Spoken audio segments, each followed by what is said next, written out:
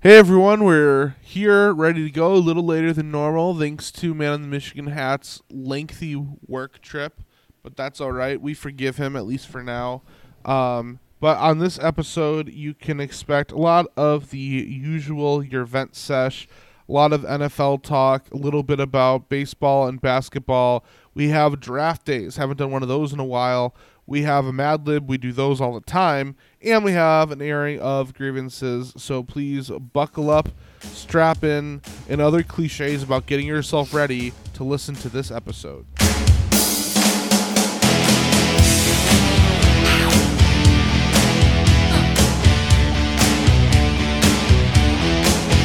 Welcome to Frustration Nation, presented by Shoot Your Shot Sports.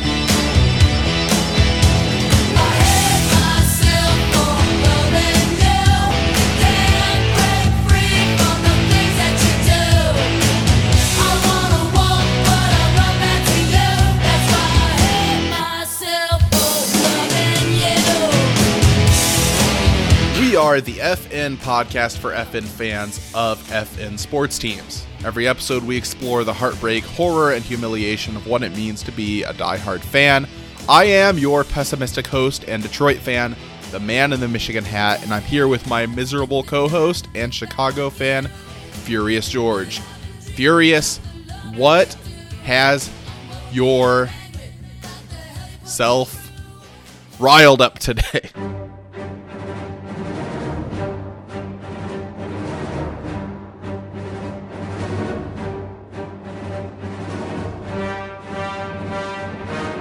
Use your aggressive feelings, boy.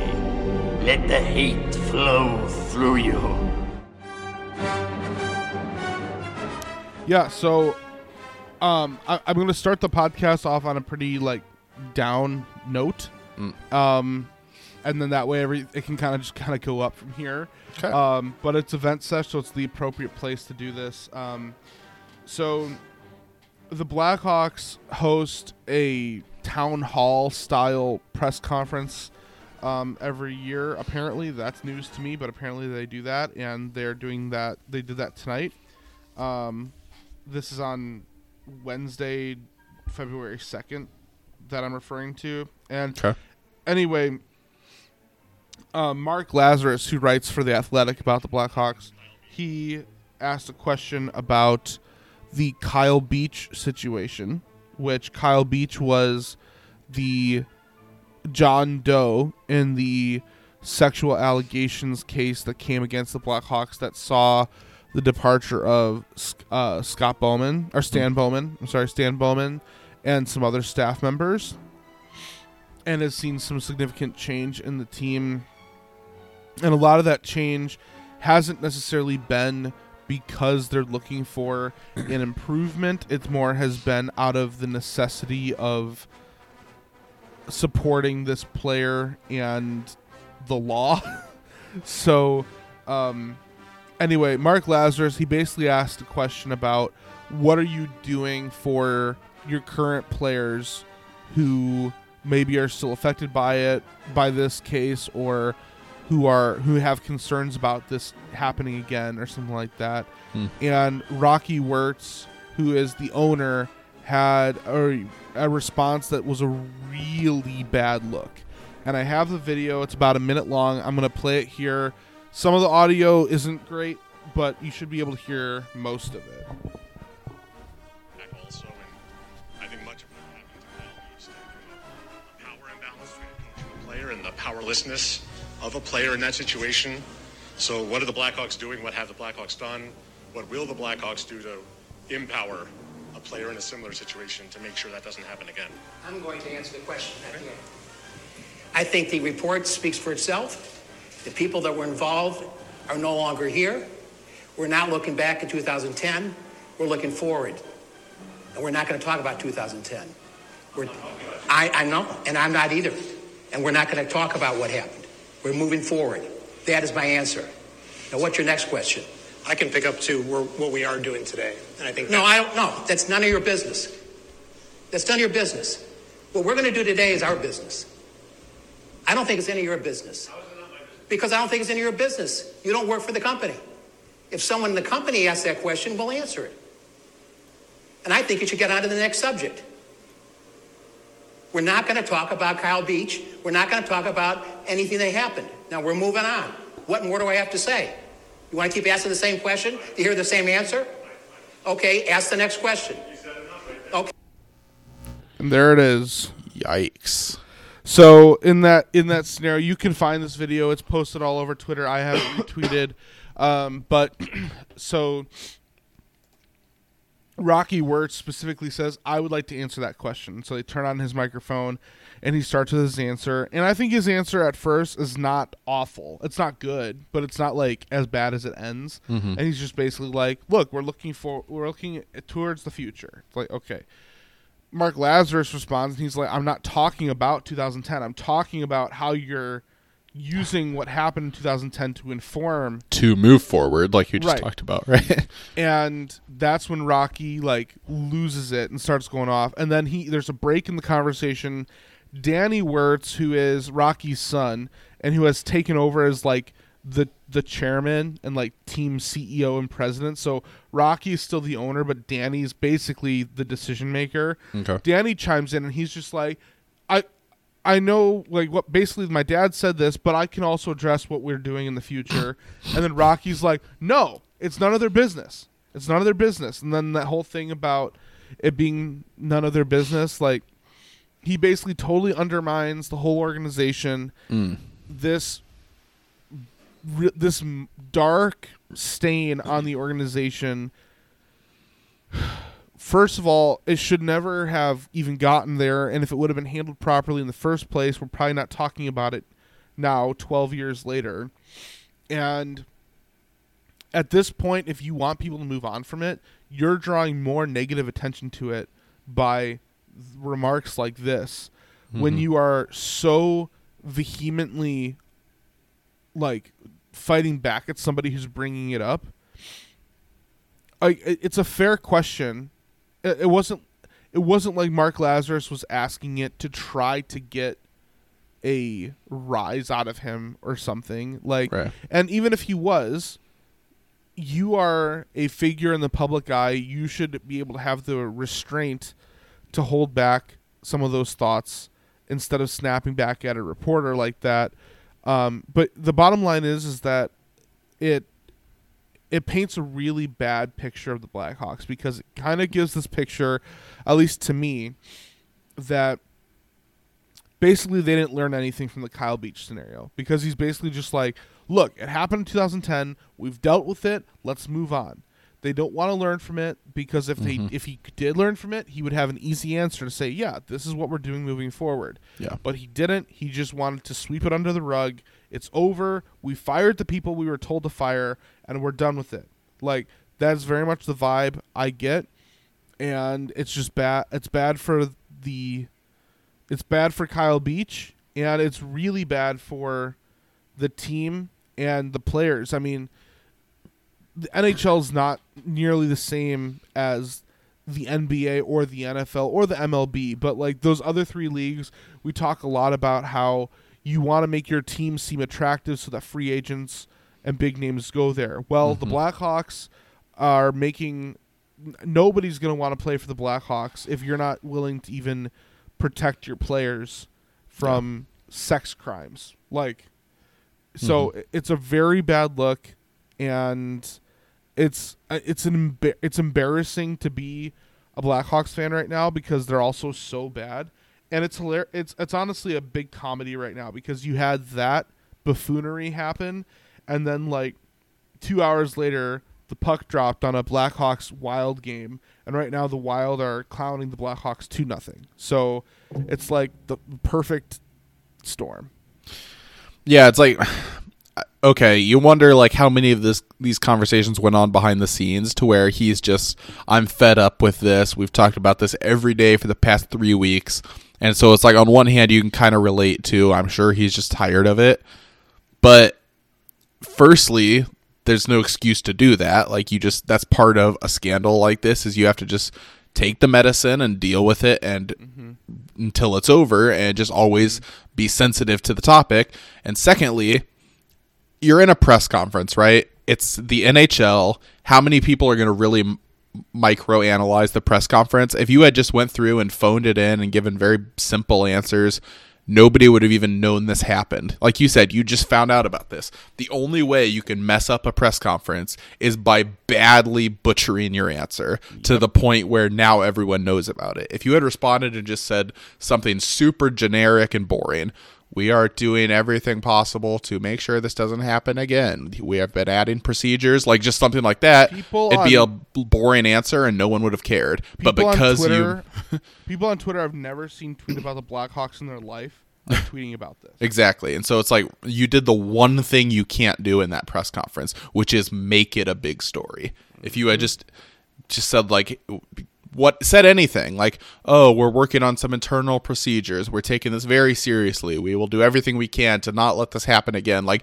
the most cookie cutter, just copy paste anybody else's apology and put it in there, and no one would have cared. And it's one thing when George McCaskey has a really bad press conference, right, and he's just talking out of his butt, cliches and everything. Yeah, and it's clear he doesn't know anything. And that's because different. In the NFL, your press conferences and stuff do get a lot more attention anyway. You know, but that's different than this, because this is literally dealing with an issue that had legal ramifications. Yeah, that was like there were crimes that were committed under your watch on the team, and the press is simply asking the question, what are you doing moving forward to make sure that doesn't happen again? And the fact that you don't have, like, honestly, at this point, it's been like 5 months or whatever since the decisions were made and the firings were made. Maybe not that long, 3 months. Mm-hmm. But the point is, it's been plenty of time. You should know what you're doing moving forward. If somebody asks you that, it should be an easy answer. This is what we are doing to change that. Yeah, and if you don't want to get into details because you have some kind of view, oh, it's not their business, just say something. Like, don't be hostile about it. Just say, hey, we're not going to get into the details right now, but we've been working with law enforcement, with the league. We like the direction we're going. We've laid out a very clear 7-step process, which I'm not going to get into the details, but like we're making big steps to make sure this doesn't happen again. That would have been a very good answer. You know, you could even just make the number up and not even have a step-by-step and just say, we're not going to share it, but we have a very detailed plan. Instead, you've come out and made it very obvious that you're not treating this the right way, you know? So yeah, that's not a good look, but nope. So just in general, owners, and I've said this before about the Lions specifically, I'm always shocked at how bad owners are when you get them in front of a microphone for like the majority of sports teams. Yeah. I think it's because they're so insulated as an owner that they just don't know how to talk to people normally anymore. And they just like, they're just very out of touch, I think, people normally. But I'm just shocked at how many owners constantly will get in front of a microphone and prove that they have no idea what they're talking about and don't know how to just communicate like a normal person. So, biggest exceptions, Derek Jeter and Mark Cuban. I don't know. Right. Well, yeah, that's the exception is when you have an owner who actually seems like they have a clue what they're doing and that they're a normal, competent adult. Yeah.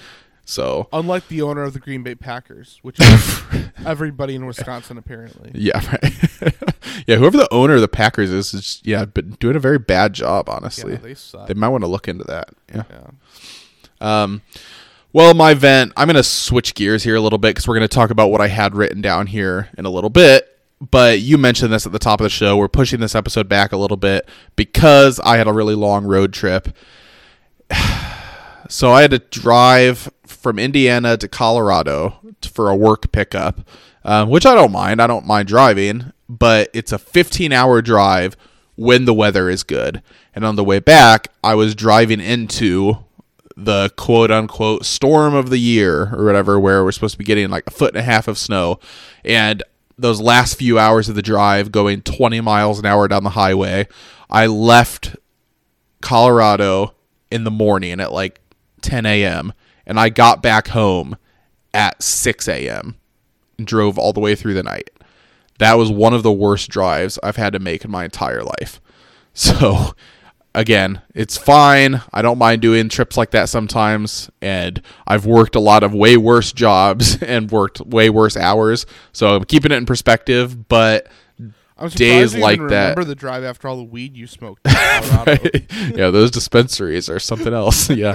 But man, that was just being up all night, already really tired, and then trying to focus on the road, going 20 miles an hour in the snow is just like one of those experiences that just, makes you hate everything that's going on.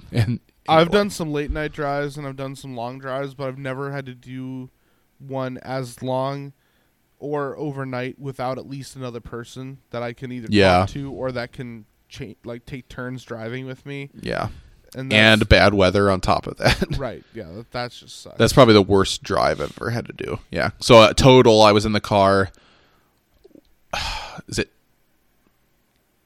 19 hours of driving on the way back? And I had the day before just done a 15-hour drive. So brutal.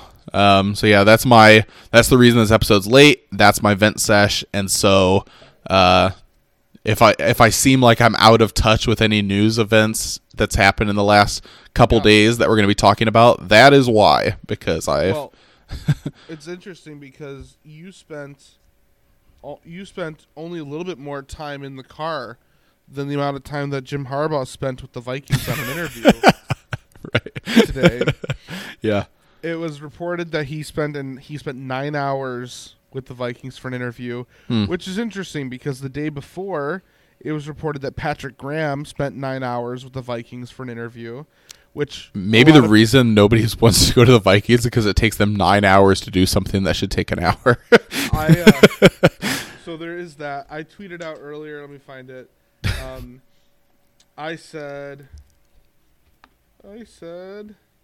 Vikings only do 9-hour interviews. It takes a long time to defend Kirk Cousins and Kellen Mond's quarterback room, apparently. Yeah. Yeah, normally it's like, hey, do you want to do a lunch interview? And the Vikings invite you in. Hey, we're going to do a breakfast, lunch, and dinner interview if you'd like to be here for the day. Yeah, that's crazy. Yeah, so in the end, we'll just start there. Our first main topic is NFL coaching carousel that's going on. So there are I think the number I heard was there were 9 jobs open at the beginning of the coaching carousel.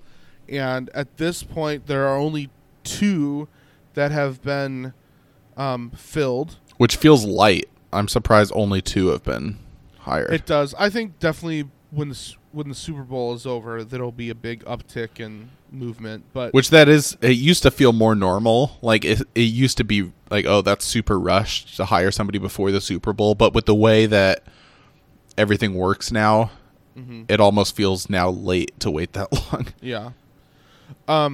But so anyway, there was a lot of concern. So there was rumors from the beginning of the season that Harbaugh was interested in the Bears job because he's said before that the working for the Bears is his dream job. Yep. And so a lot of Bears fans were hoping on him coming. Oh, I was there, I myself included. Yep. All over his khaki pants. And you know, before the show we were making jokes about homeschoolers. He kind of dresses like a homeschooler. The khaki polo shirt, tucked in shirt, yeah. Big rimmed glasses, yeah. And belt pulled up a little extra high on his waist. Yeah, it is. It's a strong look. Yeah. Like the Nordic track shoes. Yeah. Or Skechers or something. Yeah. He looks like a dad who makes his daughters wear jean skirts only. That's a good reference. Modest is hottest, ladies. Oh my gosh. And they buy like Kashi cereal and yeah. They're definitely like a Life cereal family. Would you like Kashi, Life, or Special K? Or this yogurt I just churned this morning. Oh yeah. So anyway, there was reports. So the reports were basically Harbaugh to the Bears, then it was Harbaugh to the Raiders, and both times basically those rumors kind of dissipated, and people were like, "Oh, that's kind of weird." Some people were still holding on hope. There had started to be rumors that Harbaugh was wanting a 10-year, $100 million deal to be a coach, and he was wanting to be more of a coach GM role, kind of along the lines of a John Gruden or Bill O'Brien, to name a few fantastic coaches in recent history. Did he do that in San Fran or no? I know he had a lot of control over stuff, but no, I don't think so. Well, I think that's why he wants. Like, I feel like I think he thinks he's at the next level. Well, also, if coming from college where he does do the recruiting and stuff, it kind of makes sense he would want to have more say in the roster in the NFL too. So, but so then the report that got the most traction was that he had been contacted to do an interview with the Minnesota Vikings. Which is the other thing that's funny. The Bears, it was rumored he did a quick phone call with them. So if you have a quick phone call and it doesn't work out, that seems like a much better use of time than a 9-hour interview that doesn't work out. Yep. And the Vikings fans were hoping he was going to be the new man on the Minnesota Vikings. That's good reference. Frankly, Vikings, the truth hurts. Full circle. Yep. It was reported earlier that Jim Harbaugh, even after I'm sure an endearing 9-hour interview in the beautiful tropical land of Minnesota, decided to return to Michigan for at least one more season, and he said that he'll be there as long as Michigan wants him. Maybe we'll see. I don't. Maybe I don't think this is the last we'll hear of. No, James he's always Harbaugh. on the. Whenever he has even a somewhat decent season, he's mentioned with NFL rumors. Yeah, but he does a lot of times like play into that, and he doesn't deny things and stuff. So like maybe if Michigan does offer him that big 10-year deal, that kind of finally puts it to rest, and we'll see. But for me, the Vikings thing, I was legitimately concerned at one point because I was like, I know Harbaugh has a really good track record in the NFL, and if you combine NFL and college, like he has a really good track of winning. Yes, I know he just beat Ohio State for the first time, but if you just look at win-loss record by itself, like it's very impressive, and you feel like the NFC North is finally opening up with possibly Rodgers leaving and the Packers maybe kind of starting at ground zero, and you're looking at it like, hey, if the Bears ever were going to have a chance to run the North, like now is the time.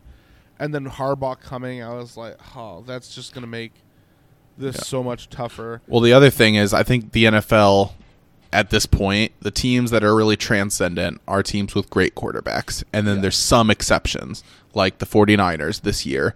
And who is one coach who's shown the ability to have lots of success without great quarterback play if he has a really good defense and running game?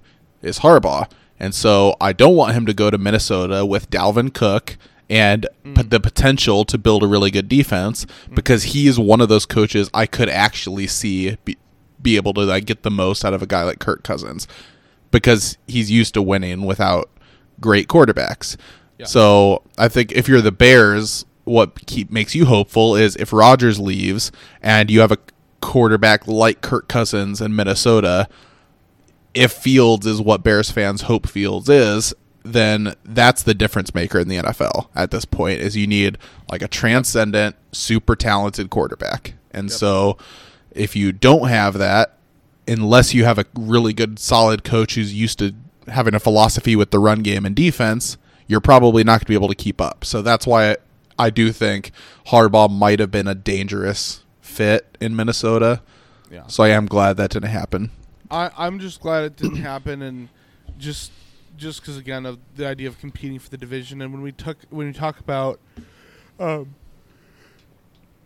you talk about just in division rivalries too, like obviously I hate the Packers a million times more than I hate the Vikings, but it's still very awesome and funny to me that basically Harbaugh tried to get the Bears and the Raiders to play along with him so that he could get leverage with Michigan or whatever.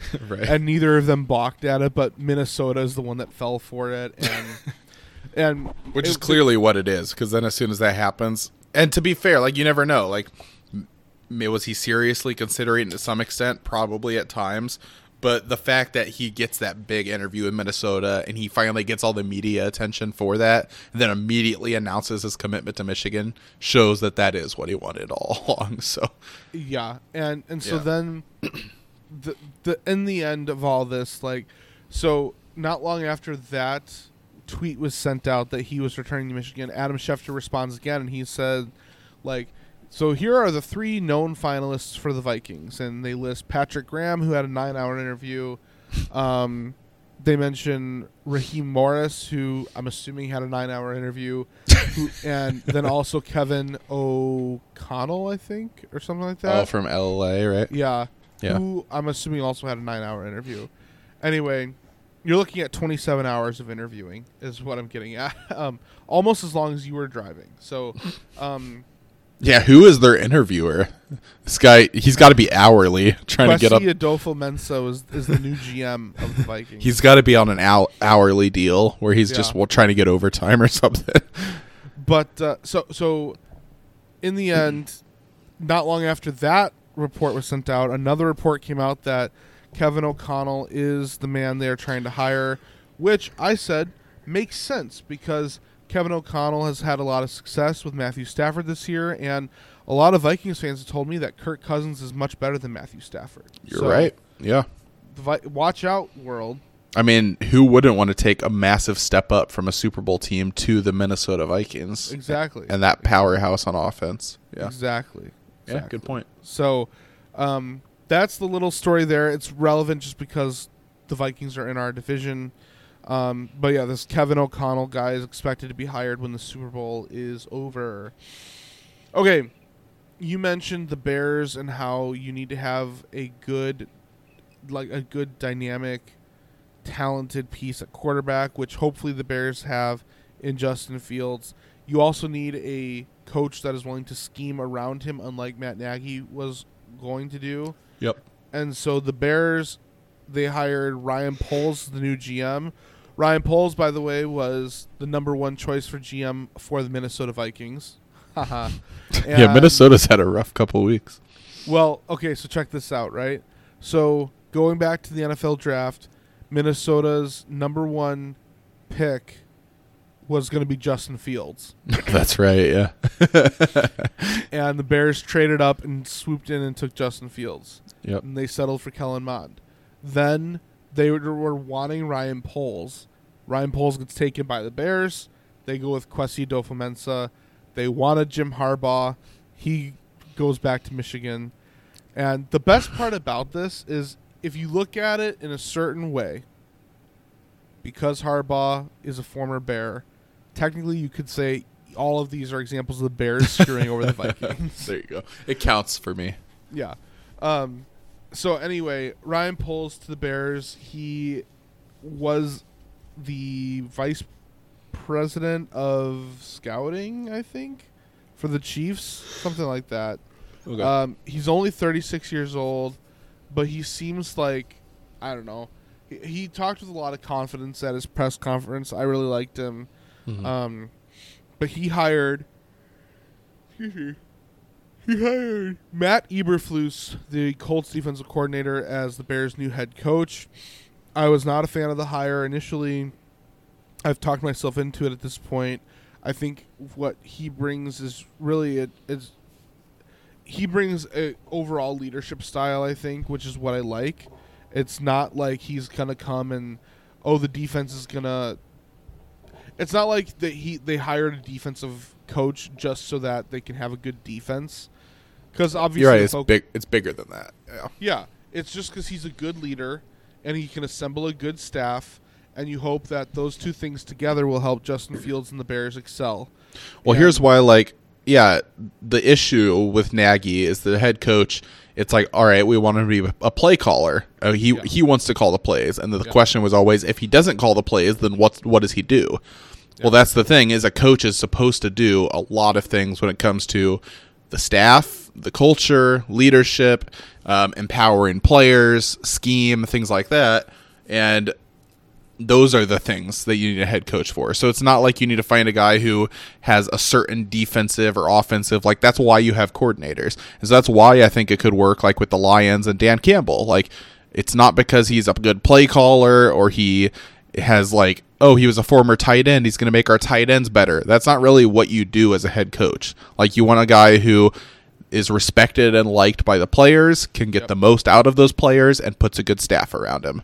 When it comes to scheme, and even like Justin Fields, when it comes to like developing Fields and, oh, well, this coach would have been better than that, that's not really the head coach doing that. Unless you get a head coach who's also basically the offensive coordinator, which some teams have, but you don't need that.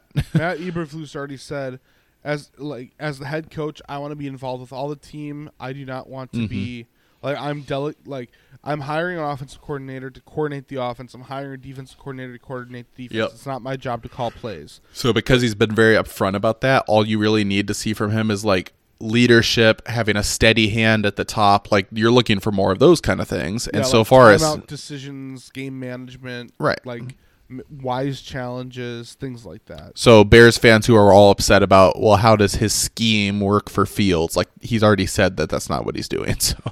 So they hired Luke Getsy as the new offensive coordinator, and they hired Alan Williams as the new defensive coordinator. I don't know much about Alan Williams at this point other than that he was the safeties coach for the Colts, which hopefully he can have a big impact on Eddie Jackson, kind of reviving his career. Luke Getsy, though, is the one I do know a little bit more about at this point.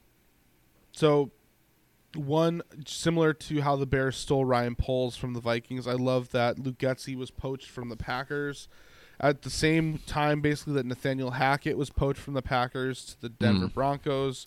You and hate then there to was see another person just today that was poached from the Packers to the Denver Broncos. So the Packers are slowly dissembling here. It's going to be really funny when the next player or the next person poached from the Packers to the Broncos is Aaron Rodgers. Yeah, you're right. It will be funny. And Devontae Adams. But so Luke Getsy, though, here's I guess honestly I don't know that much about what his offensive approach will be.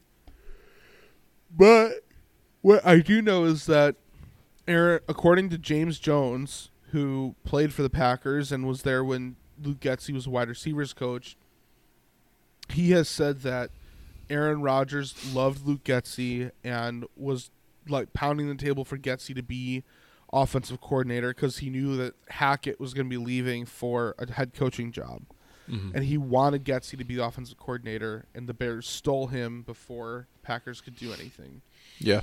The other big detail here is that basically Devontae Adams was a nobody until he started working with Luke Getsy, and Luke Getsy helped make him into what he is now, which is basically the top receiver in the league. So all of those things make me very happy, and the fact that you're taking him away from the Packers makes it even better. And I see people criticize this and say, well, how good is he really when you have Aaron Rodgers? But it's just the inconsistency where people complain about it either way. Yeah. If you had hired... apply to Matt LaFleur. Yeah. If you hire the quarterback's coach from the Jets, then people would complain the opposite way and say, well, why would you take a guy from a team that has terrible quarterback play? You know, like, so people who complain will complain about it either way.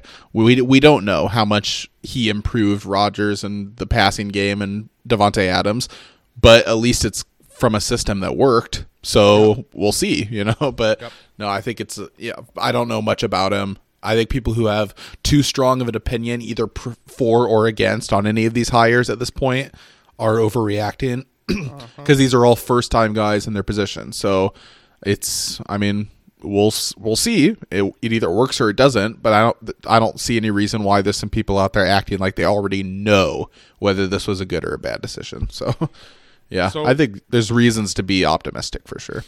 I am very optimistic, and I would just say that for any further thoughts, please check out my show, Full Press Bears, because my co-host Joey and I there have been going very in-depth with all of this. Definitely go check that out. Like, it's more than probably anything I'll usually say on Frustration Nation, just because we have a lot more sports and things that we cover here than that I cover over there. Over there, it's just Bears. So definitely please go check that out. Full Press Bears podcast. Yeah, I'll plan to listen to that. I was going to listen to it today or You don't tomorrow. have to lie to me. It's okay. But I will listen and enjoy it because I love our... Yeah. Wow, you just continued to lie just now. Very good. No, I'm looking forward to it.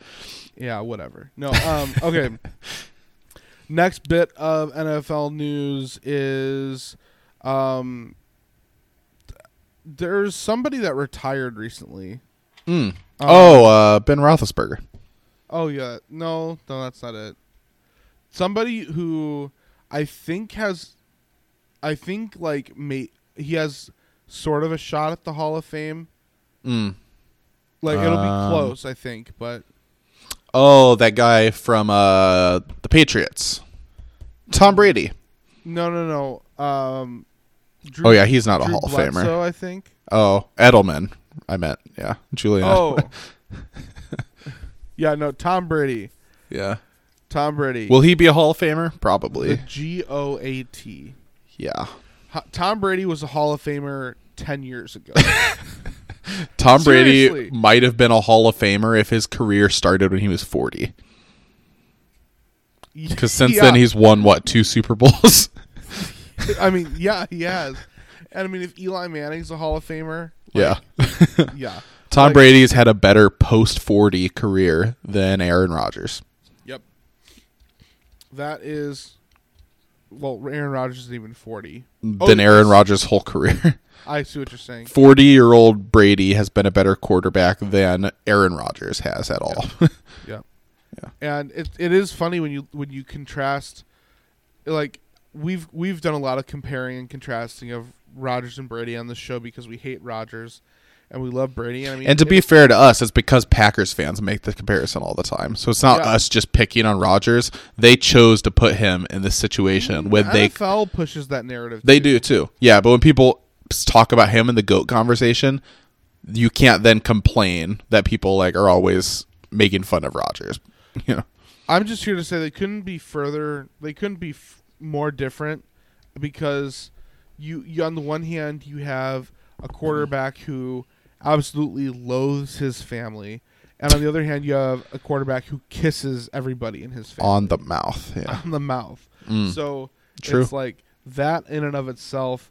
Then when you add all the Super Bowl appearances and everything, but no, seriously, you also have a quarterback who talks about retiring for a year and then doesn't do it. And then you have another quarterback who the lead Schefter says he's retiring when he's not, and then later on he's like, okay, yeah, I will. And a few things about Brady. So 22 years in the league, played in 10 Super Bowls. That's just absurd. And won 7 of them. So 22 years, won 7 Super Bowls. So a third of the years that he played, he won a Super Bowl. And a half of the years he played in a Super Bowl. Yeah. And I also saw this stat that every season he played, when he played a full season, they won at least 10 games. It's insane. Yeah. Well, what's funny is since his career started, the Lions haven't won a single playoff game.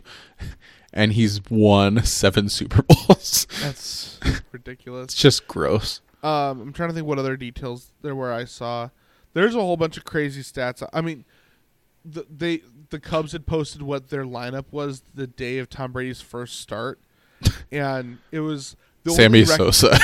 Sammy Sosa and Corey Patterson were the only recognizable names on the team. That's crazy. It is crazy. And the other thing is that the way he's retiring with how good of a year he just had, you look at the stats of all-time great quarterbacks the year they retired, and Peyton Manning, I forget what the stat was, but it was where they ranked in the league, and it's Peyton Manning was the 28th best quarterback statistically. Some other guys were in the 20s. I think Breeze had the best season, and he finished 20th. Yeah, and Brady was first when he left. And so people are saying oh, you should have retired on top. He should have retired last year. Well, you would ideally like to retire right after you won a Super Bowl, but it makes sense he came back this year because they brought everybody back. Mm-hmm. So they had really bad injuries. Antonio Brown lost his mind in the middle of the season. All these things happened, and they still made a playoff run, and he ended with the best career, like the best season. So Yep. like he is retiring on top as far I mean, as and that's- individual performance. But And that's definitely the most absurd piece to all of it is the fact that he's retiring as the best quarterback in the league. Like any other quarterback following up a season like that, if they were retiring, people would say they're crazy. yeah, But then, and for you to say that a quarterback could have that season at age 44 seems like a fantasy. It seems preposterous. it's just wild that he's retiring at age 44, and you could argue he's retiring in his prime Yep. with multiple good years left. So No, multiple for sure. I know Brady at one point said he wanted to play until he was 45, which he almost got to. I would wager that Brady could probably play 48. I was going to say 47, 48. He probably could. Yeah. And at that point, I think a doctor would have to step in and be like, Tom, you need to be done. And that's the part where like the mental side of it, like mentally, could he handle the stress at that point after that many years? And like, Right. it's funny because at that age, you think physically, like, oh, your body just can't handle it anymore. But it got to the point where you started to think like, what other things are there that could stop him? Because clearly his body is not breaking down. So And what other things can stop him? Because no teams can stop him. right. But yeah, like 22 years in the league, like this is wild to me. But like, so Tom Brady, when he started, like he started before 9/11, didn't he? Yeah, because it's 20 years last year. So the year before, I think you did. Like what? 2000. He started the year before. Like 9/11 is obviously such like it's such a landmark in history. And to think that he has started before that. And like when you go back and if you ever like watch some of like documentaries or whatever that's been done about 9/11, like I personally have forgotten how different of a world thing it was then to what it is now. Yeah. Especially with communication, because with everybody trying to figure out what was going on, like people didn't really have like the most wealthy people that would have been working there probably had a BlackBerry, but it was more or less a brick phone. You see them people walking around with like walkie-talkie radios, Right? that are your phones, right? Yeah, no, it's like like that seems like when you look at our world now, where everybody has an entire internet computer device in their hands. And you look back to that, it's like it feels like a completely different world, and yet Tom Brady started before that event even happened. Well, it's just cool too because I mean the Bears and there's some teams that have been worse, like the Browns, but like think about how many quarterbacks most teams have had during that time. Yep. You know, like there's teams out there who are switching quarterbacks like every year or two, and to have a guy be in the league and play for the Patriots basically that whole time, but just have one guy be able to be in the league that long. Yeah, it's just crazy to me that anybody could play that position at that high of a level for that long when there's only 32 starting quarterbacks in the league, you know? Yep. So, yeah. So I want to ask you this one question that I thought of. So Michael Jordan retired after the 2003 season, and obviously his years with the Wizards were not that impressive, and they were hurt by injuries and frankly a bad roster. But looking back now, you can see how Michael Jordan retired, and instantly you have like Tom Brady basically rising to his success. I think by 2003 he had already won 2 Super Bowls. He was 2 for 2 in Super Bowls. But I don't know if anyone would have been ready to claim Brady as the GOAT at that point. So my question for you is, in kind of a similar way, Brady has retired now. Who out there that's a current pro athlete in any of the pro sports do you think might be the new GOAT that maybe we don't realize yet?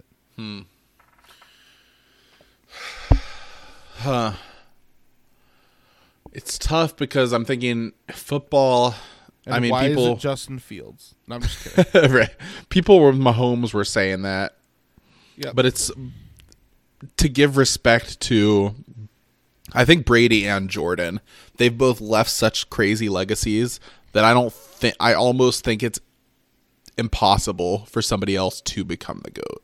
yeah, Like, I know that it is, and eventually you'll have people be able to play longer because of medicine. It like gets even better, and robots. yeah, and statistically, people's numbers just become crazier and crazier. Like, so I know it is possible, but it's so hard to imagine anybody. Like, look at the career LeBron has had, and I still don't think he's the GOAT over what Jordan did. It's hard to imagine anybody even having as good of a career as LeBron has had. So, and then it's hard too because in hockey, I don't see how anybody can pass Gretzky. Like, Right. My thought was like, oh, could it be like, who's the guy for Edmonton? Connor McDavid. It's like, okay, he's super talented. People have been saying he's basically as close as we're ever going to get to. And that's where it's hard because greatness is different in every sport. Like, people Jaromir say, oh, Jagr had to play until he was like 48 just to like try to challenge one of Gretzky's records. right. and too, like, okay, greatness. Like, hockey, maybe NHL titles aren't as big a part of your legacy as in other sports because you're only one guy on one line. If you're a quarterback, people say wins aren't a quarterback stat, but I think that's the one position that, like, titles actually matter a lot more than a lot of other sports because you do have so much control over winning and losing. Basketball, I think titles matter a lot because it's such a smaller, one player can have a lot bigger impact on both ends of the court. I don't know if there's anybody that I realistically. That's the whole beauty of the question is like the point of the question is like somebody that you're not basically who is somebody that nobody would think could be the GOAT that you think would maybe have that potential. Well, think about, if it's just from a talent perspective. So we're talking about, well, let's look at like the NBA. Like, what if, so Giannis just won one. How old is he now? He's at least later 20s now, right? Yeah. What if somebody like that, though, who's not at all in the conversation, something crazy happened and he won the next 3 championships in a row? All right, like, he's not at all in the conversation now, but if he were to do that and they won 4 in a row, is he in the conversation? I mean, he's getting there, So I think there's people. I mean, what if someone like Devin Booker does that? Yeah. Yep. And that's what's so hard to predict is like to be in the GOAT conversation. I think there's people you can definitely say like they're on track to be a Hall of Famer, like Shohei Ohtani, somebody like that. You could be like, man, they're special. They're in line to be a Hall of Famer. But to say the GOAT, and for baseball too, like who's the GOAT for baseball? Like Babe Ruth. It's such a sport of history that it's like it's so hard to even know how you measure that. Yeah, I think Jared Goff. There you go. Well, he's already the GOAT. So. I mean, football is the prime example I think of because there's so many great young quarterbacks right now. Yeah, you look at like. Yeah, Joe Burrow, so many talented young guys like Mahomes and Allen who just faced off, and then Lamar Jackson. Yeah, even Justin Herbert, really good, and then I don't know. I know it's a tricky question. You don't need to have an exact answer. It's just one. It was something I thought of, like the idea almost of like.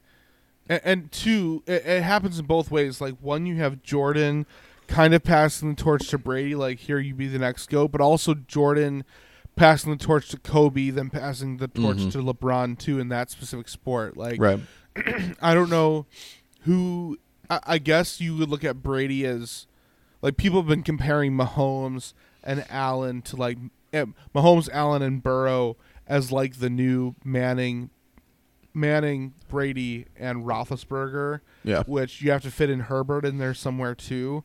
But like, maybe that's him passing it on to those guys. I don't know. It'll be interesting. I don't have an answer, frankly, for own question. It was just something I've been thinking about. Yeah, I would say there's nobody right now who's like close to retirement. Yeah. Who would be like, all right, their legacy they've already put together is enough. Like people would say Rodgers. Okay. Like he's old enough at this point. He doesn't have enough runway left to get in the conversation. So it'd have to be one of these young guys who are up and coming, who have a whole career in front of them. I just thought of one. Okay. So not GOAT in terms of like of the whole sport, but of their position. Okay. Somebody like a Jamar Chase could be like the GOAT receiver. Yeah, in the because you're NFL. thinking then, and it's tough with any GOAT conversation because there's so many great players. But yeah, like you'd be looking at, okay, when does he get into? Well, you start with like There's just 17 games now, so he has more games to put up more stats. He has Burrow, who's going to be doing more deep game stuff than probably what Montana and Rice were doing back in, the 80s. Well, then you think like, okay, just the Bengals. You think about like Chad Ochocinco and T.O. Like, when does he even get into the conversation with former Bengals? Was and T.O. then, a Bengal? wasn't he at one point? I thought he was just friends with Ochocinco. I think they played on the Bengals at the same time at one point. Let's see.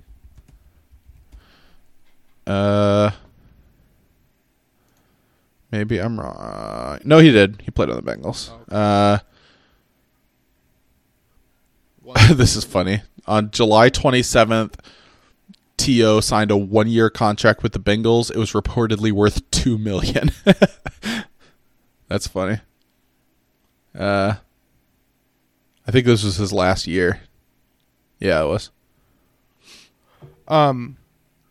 Okay, so anyway, just kind of a fun thing to think about with this, and we really should keep moving because we got more to talk about. Okay, very briefly, this is another bad thing to talk about, or it's just it's unfortunate, and that is the whole Brian Flores situation. So it came up while you were in the middle of all your driving that Brian Flores filed a lawsuit against the NFL and against the Patriots and against the Broncos and the New York Giants. And the lawsuit was alleging racism in their practices, and basically there's a whole bunch of stuff, and we really don't have time to go into it for our episode today, so I'm sorry, but for all intents and purposes, basically he was accusing teams of taking advantage of him just to fulfill the Rooney Rule. He cites an interview he had in the first coaching cycle back in like 2018 or something when he was interviewing, and he had an interview set up with the Broncos, and this is when he was a coach of the Patriots, and the Broncos brass showed up to whatever restaurant they were meeting at in the New England area, and according to him, John Elway and another big name on the Broncos came in basically drunk and treated the interview like a joke because, again, the point was that they were just trying to fulfill the Rooney Rule so they could then go hire who they wanted. Then he also said that then after he was hired by Stephen Ross and the Miami Dolphins, that Stephen Ross was incentivizing him to lose by offering $100,000 per loss. And the purpose of that, he claimed, was for tanking, and he felt like part of it was something about him and his coaching as well, which I can, that one I'm a little more teetering on. But then he talks about how he was fired he was fired after a few wins. Basically, I think the point of him saying that he was offered $100,000 per loss was because he was fired this year after back-to-back winning seasons, and this year they had a 7-game winning streak at one point. Yeah. And I think the point is like they forced him out because he wasn't doing what they wanted, and that was to lose, apparently. And then the last big detail here that we have involves the Patriots and the Giants, and this is actually where it's kind of humorous, but so basically Bill Belichick texted Brian Flores earlier, like a few weeks ago, or a week ago, and basically said, congratulations on getting the Giants job. And Brian Flores was like, oh, I haven't even interviewed for the job. My interview's in like 3 days. And Bill Belichick's basically like, oh, I meant to send that to Brian Dable. Basically. So here, I have the exact text pulled up here. Had he been hired? Dable been hired yet or no? Here, I'll read the text. So Belichick says, sounds like you have landed. Congrats. Flores says, did you hear something I didn't hear? Belichick says, Giants? And then Flores says, I interview on Thursday. I think I have a shot at it. And Belichick says, got it. I hear from Buffalo and New York Giants that you are their guy. Hope it works out if you want it to. Flores says, that's definitely what I want. I hope you're right, Coach. Thank you. Coach, are you talking to Brian Flores? Are you talking to Brian Flores or Brian Dable? Just making sure. And then Belichick says, sorry, I fucked this up. I double checked and I misread the text. I think they are naming Dable. I'm sorry about that. BB. And then Flores says, thanks, Bill. Jeez. So I hadn't heard these texts yet. I just heard that there were texts. Yeah. I find that going back to the thing about like how bad owners are at talking, like as good of a coach as Belichick has been, it's just like, how are you that bad at something so easy? Yeah. Like, how do you, like, you're an NFL head coach. Everything can go public. Everything is under scrutiny. It's easy for us to be like, oh, I texted the wrong person. My bad. Like, I feel like you should be a little more careful when you're texting things about hirings and things like that. Especially when it hasn't been officially announced. But so the point of this one is that basically Flores had not yet interviewed with the Vikings. Yeah. Or not the Vikings, with the Giants. And they'd already decided. And the Giants had already decided that they're going to hire Dable, which means that they were only interviewing Flores again to fulfill the Rooney Rule. And so basically Flores is exposing that this Rooney Rule thing is a joke, and he's trying to provide these examples of racism in the NFL to basically say we need a systemic change.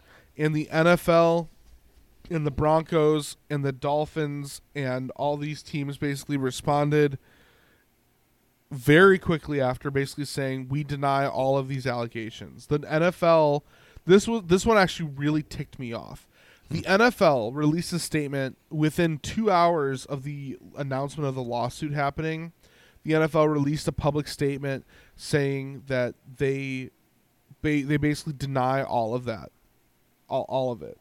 And the reason that bothers me so much is because, one, you cannot tell me that there is not racism in the NFL. Yeah. First of all.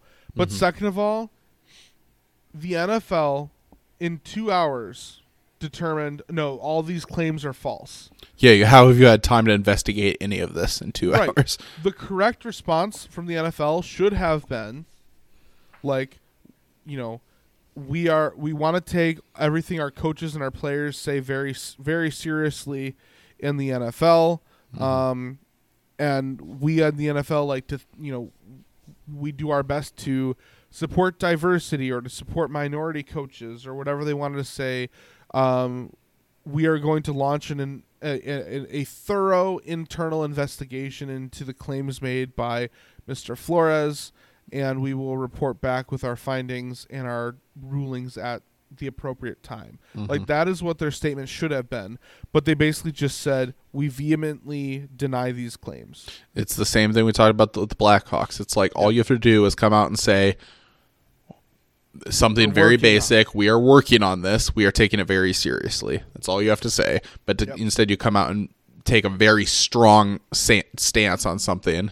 It's not a good look. And it's complicated with the Rooney Rule. I mean, for the sake of time, we won't really get into it, but it's like, I understand why it doesn't work. I understand why it's in place. Like, I get the sentiment. I think we should strive for equality and all that. Like, I don't know though, like, all intents and purposes, the Rooney Rule has become racist in and of itself because now teams and I think we've all expected this, that it's been happening, but we have confirmation from Flores that it's been happening, that teams will just interview people to simply check off a box and say, okay, we did that, so now we can hire the person we really wanted. And then what's happening is you're asking Flores or whoever else has been experiencing this to have to go through this, what is an embarrassing situation, for the sake of making the NFL look like they care, so I mean, but it's okay because the NFL has end racism in the end zones and on the back of helmets. Yeah, just put a bigger sticker on the helmets.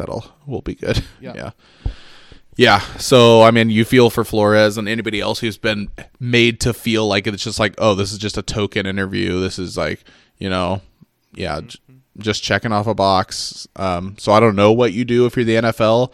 Like, can you modify that rule? Like, if you just say, okay, well, we're getting rid of the Rooney Rule, like, does that help? Or it's opened a can of worms now because now Hugh Jackson is claiming that the Browns were incentivizing him to lose, that's a whole separate issue now that comes out as far as like it's a separate issue, and it is a little adorable for him to suggest the Browns were encouraging him to lose when they went 0-16, but yeah, whatever you have to sounds do like you didn't need a lot of encouragement. Right. No, but seriously though, like, I like to joke about that just because the Browns, historically suck. But in all seriousness, like, maybe this incentivizing black coaches to lose has been more prevalent than we realize. And in the midst of all of this, there is one employed black head coach, and that is Mike Tomlin. And this is all happening at the very beginning of Black History Month. It's just a bad look. Yeah, it's a very bad look. And that also, Brian Flores released all of this like a few hours after Tom Brady released that he was retiring. So it's like the NFL goes through this big celebratory moment of like the greatest player to ever play our sport has just retired. And, oh, by the way, we are a very extremely racist bunch. And everyone knows about it, yeah. Yeah. And so it's just all a problem. And there's going to be, like, man, I am looking forward to hearing what things might come out during the Super Bowl media week, when it's just media, because people are writing up their questions. And they're not going to really ask the players, I would think, but they're definitely going to ask coaches. And if they have access to any front office people, they're going to ask them too. And finally, I have a theory. And there was at one point, Jim Harbaugh was rumored that he was going to sign with the Dolphins because Stephen Ross, who's a big donor for Michigan, is the owner there, or the GM there. And my theory is that all the smoke about Harbaugh signing with the Dolphins, like the report was he was going to sign with the Dolphins. All of that report, I think, was smoke from Stephen Ross. And I think part of it was like, I think he knew that this lawsuit was coming, and he's like, I need to distract people for as long as I can with this piece of news. And I wondered, but too, like, okay, Harbaugh's trying to make a power play. He's trying to get Michigan to give him money, right? I wonder how much of this is like, hey, can you do me a solid? I'm trying to negotiate a contract. Right. Can you just put it out there that we're in talks and then give me a little bit of leverage for Michigan, Yeah. Oh, it's a mess. But I want anything that comes out as far as like, yeah. Oh, sorry. We cut out there for a second. But yeah, it's just like anything with front offices and executives in any sport is just so corrupt at basically every level that, yeah. Which is why the NFL's statement is just total BS to me. Like, I don't have to, I don't think it would take me long to run. I'm not a detective or whatever anyway, but I'm sure it wouldn't take me long to run an investigation and find other examples of racism in the NFL. Mm-hmm. Like, the only reason that they won't find any examples of racism with like the Colin Kaepernick case is because they paid Colin Kaepernick off. Like, that's, you know what I mean? Like, it's all just it's a mess. And we have other things I know we want to get to. I do talk about this on Full Press Bears too, so you can hear some more additional thoughts of mine on that as well. But it's a really messy story, really bad look for the NFL, and it's happening during kind of their right after these amazing playoff games. The GOAT retires, the Super Bowl is coming up, and this bombshell is dropped. So it's a lot of drama. Speaking of bombshells being dropped as well, we have the Washington football team's new name, which is the Washington Red Commander. Just Commanders. Red Commanders. The Washington Commanders. What are your thoughts? Meh. Yeah. I mean, I don't hate it. I don't love it. I didn't hate the Washington football team, to be honest. I didn't either. I'm probably will still call them Guardians better. Commanders is better than Guardians. Oh, I disagree. I like Guardians better. Do you actually like Guardians, or just because you don't like Commanders? Ooh, that's a good question. No, okay. What I appreciate about Guardians is that they tried to keep like some of the word of Indians, Guardians, like syllables or whatever. The last sounds half of that word is still the same. They took out the racist half, so that's right. So it's okay. That's right. But yeah, so I do like Guardians. As far as Commanders, I don't know. It's just it seems so cheesy to me. Well, I feel like you could have went more. The reason I don't like both is because they don't have anything to do with the city specifically, where it's like Guardians is supposedly does. Okay, but like not at a first glance where it's okay, but okay, but really no. But it's just such a generic term for even like the Warriors is kind of that way, where it's like, all right, it's not a specific kind of warrior or a certain kind of knight or whatever. It's just a very generic, basic, the fighters, it's just, it doesn't do much for me. You bring up a good point. I mean, think about all the lions and tigers that there are in Detroit. Exactly, right? It's just like if you're a mascot and it's either something unique to do with the city or it's just a classic, eagles, tigers, whatever, to me, though, the whole like guardians, fighters, warriors doesn't do much for me. I don't think. Lieutenants, yeah. What if they were like, our new name is the Washington Lieutenant Colonel's Second Patrol or whatever? Right, like a very specific. Master Sergeant First Classes, right? Right. So yeah, it's whatever. I actually like. So I don't really like their new uniforms, but I do like their new logo. So their new logo, it's basically the same W that they had as the football team, but instead of the W being yellow, the W is that like burgundy color, and then it's outlined in yellow, and it's pretty sharp looking, I think. So. Yeah, it's not bad. I just, if nothing else, it's another chance for them to release new merch and do all that. But it's kind of like, okay, what would I think if I was a Washington fan who had all of my old Redskins gear, right? And then Washington football team comes out and it's like, okay, fine, I get why they made the change. I'm all in. Let me buy all this merch. And then now you're the, the Commanders. It's like, okay, now I have to get all new stuff again. Like, I don't know. Commanders is going to be a great name to make fun of with the first syllable of that word. So Commander. Yeah. Oh yeah. So I don't know. Anyway, that's it for NFL news. I'm sure there's more we could talk about, but I think that's plenty. We have a couple segments, but let's just actually, before we get to our other piece of news, I do want to do our Mad Lib. So all right. Let's transition to that.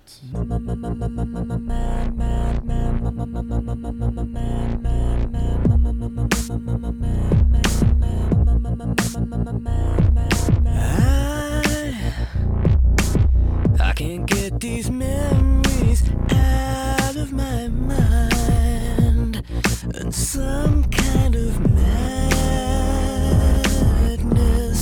has started to evolve. This is blasphemy. This is madness.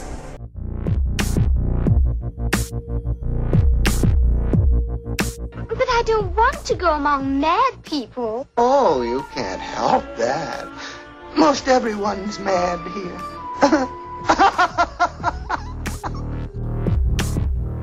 Okay, here we go. So I'm going to be giving you words to fill out the story: nouns, verbs, adverbs, adjectives, numbers, famous people. Sex acts. Yeah. Everything. Sex positions. Yep. Numbers. Correct. And sex positions and exposition. That's what this podcast is about. That'd be a good title for the podcast. Yeah, it would. All right. I need an adjective. Horny. I need a noun. Splooge. Is that a noun? It could be a verb. Okay. No, that works. I can make that work. Okay. All right. I need another noun. Crockpot. I need an event. Would 9/11 be too insensitive? There we go. Okay. I think we're far enough removed. I mean, Tom Brady retired now, so. Okay, cool. I need a plural noun. Spelunkers. Hold on 1 second.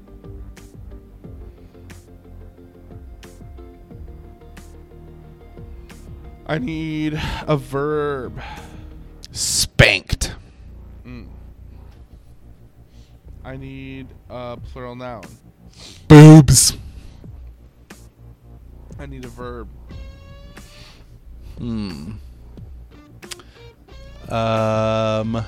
Dragged.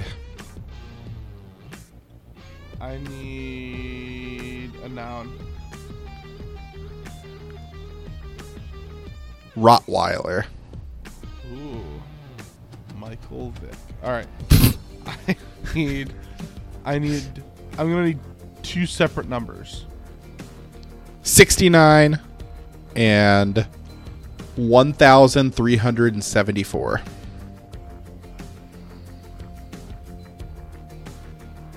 Okay. I need a verb. Snorkeling.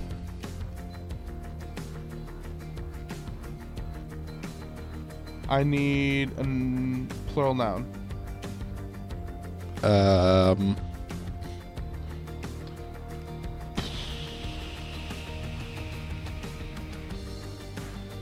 Bayonets.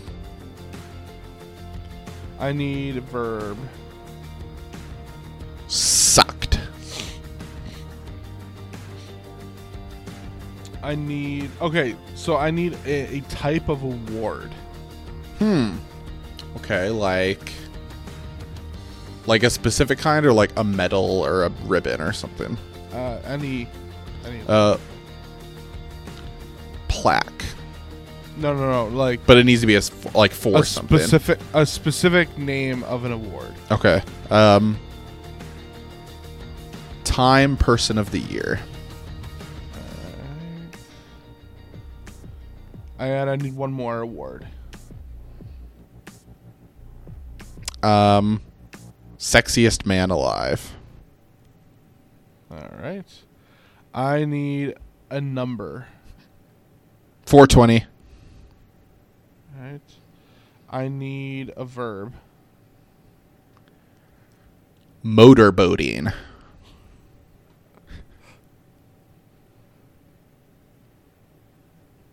I need plural noun.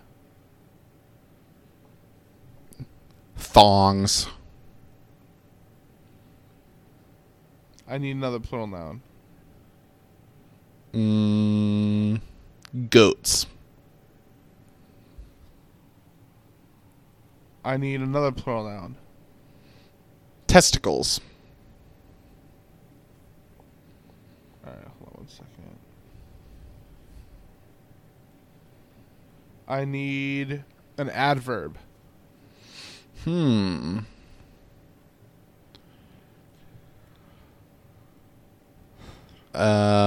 Sneakily. Or sneaky, or be sneakily, right?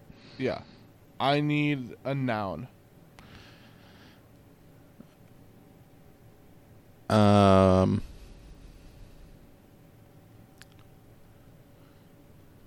Full or latex bodysuit. BDSM latex bodysuit. And then I need a verb.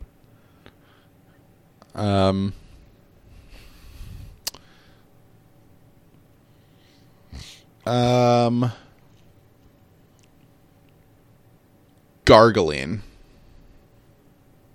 I need another verb.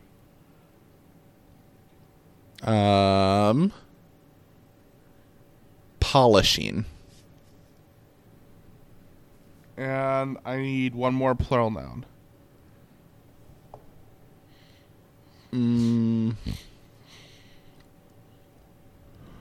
Cankles. All right, so this is an excerpt from the Jeff Passan article, Spring Training Likely to be Delayed After CBA Meeting Yields No Progress Between MLB and MLBPA, sources say. Aww. All right. Okay. All right, here we go. The collective horny meeting between the Major League Baseball Splooge Association and MLB on Tuesday afternoon led to no significant crockpot, sources familiar with the situation told ESPN, almost ensuring a delay to 9/11. Yeah, that could actually be true. September 11th, this one, first time we have baseball.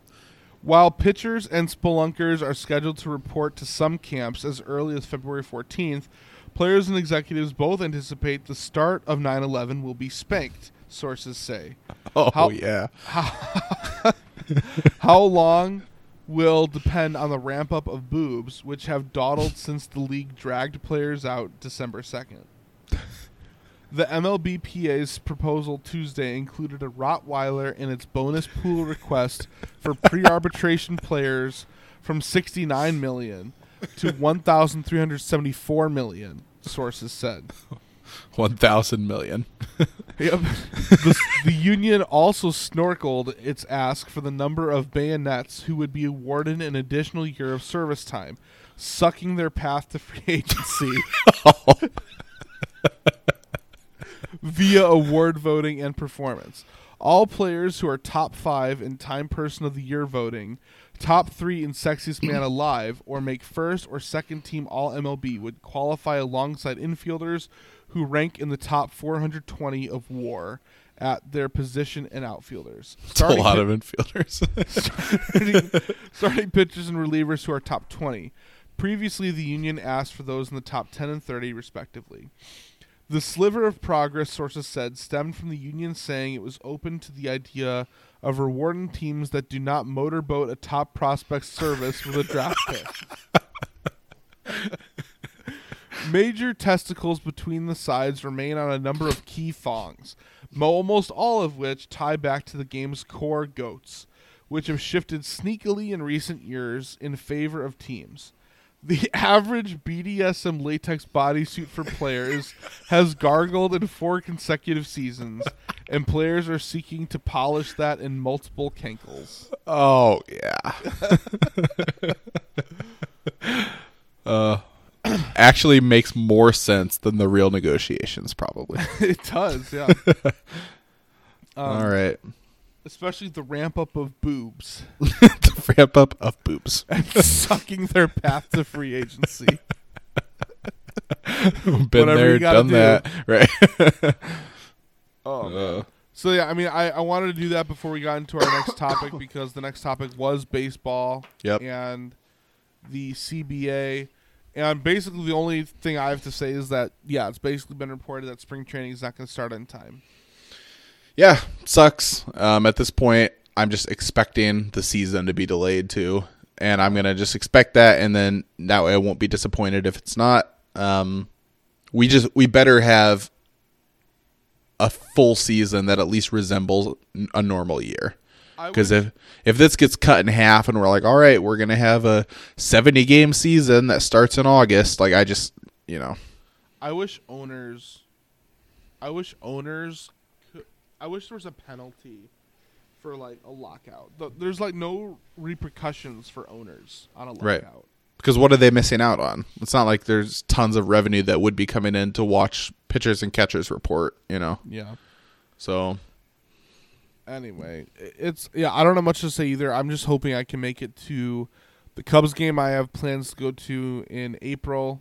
Yep. And you and I have talked about going to a Tigers game. I would like to do that still. So hopefully they can get their crap together and get this sorted out. Mm-hmm. Get this thing motorboated. That's right. Absolutely. All right. Last main topic here is in the NBA. Io DeSumo and Cade Cunningham have both been named to the Future Stars game, I think is what it's called. Going back to the future GOATs conversation. There you go. Yeah, look right here. I definitely think Cade has a higher ceiling than Io in terms of being a GOAT. The Io story is just eye-opening because... Nice. It's just eye-opening because he was drafted 38th overall in the second round. Which you never see NBA... Not never, but for the NBA, it's such a top-heavy draft that any kind of player who makes any impact at all at that point is a great thing. So to have a guy be that successful. Well, in the absence of Lonzo Ball, he's been basically the starting point guard, and he's been excelling in that role. Mm-hmm. And basically, people have been saying that if you redrafted this draft, Io is easily within the top 10, maybe even within top five of the draft picks, which is quite the compliment for somebody who was drafted 38th overall. So the fact that a second rounder was able to make it to the Future Stars game is a big deal.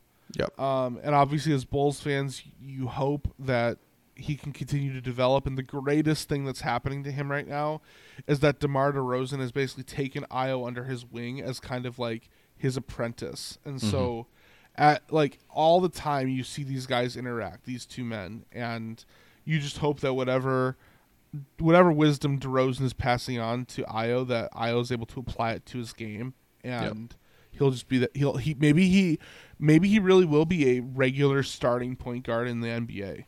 Yeah, which everyone would be huge. Thought he'd be a depth piece, but yeah.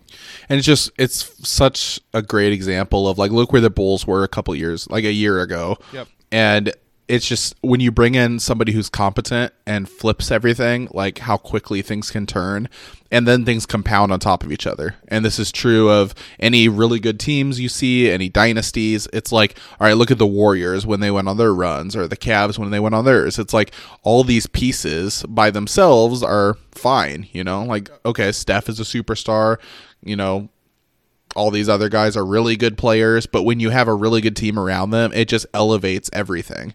And so Io is having a great start to his career, and then all these other role pieces just fit together so well.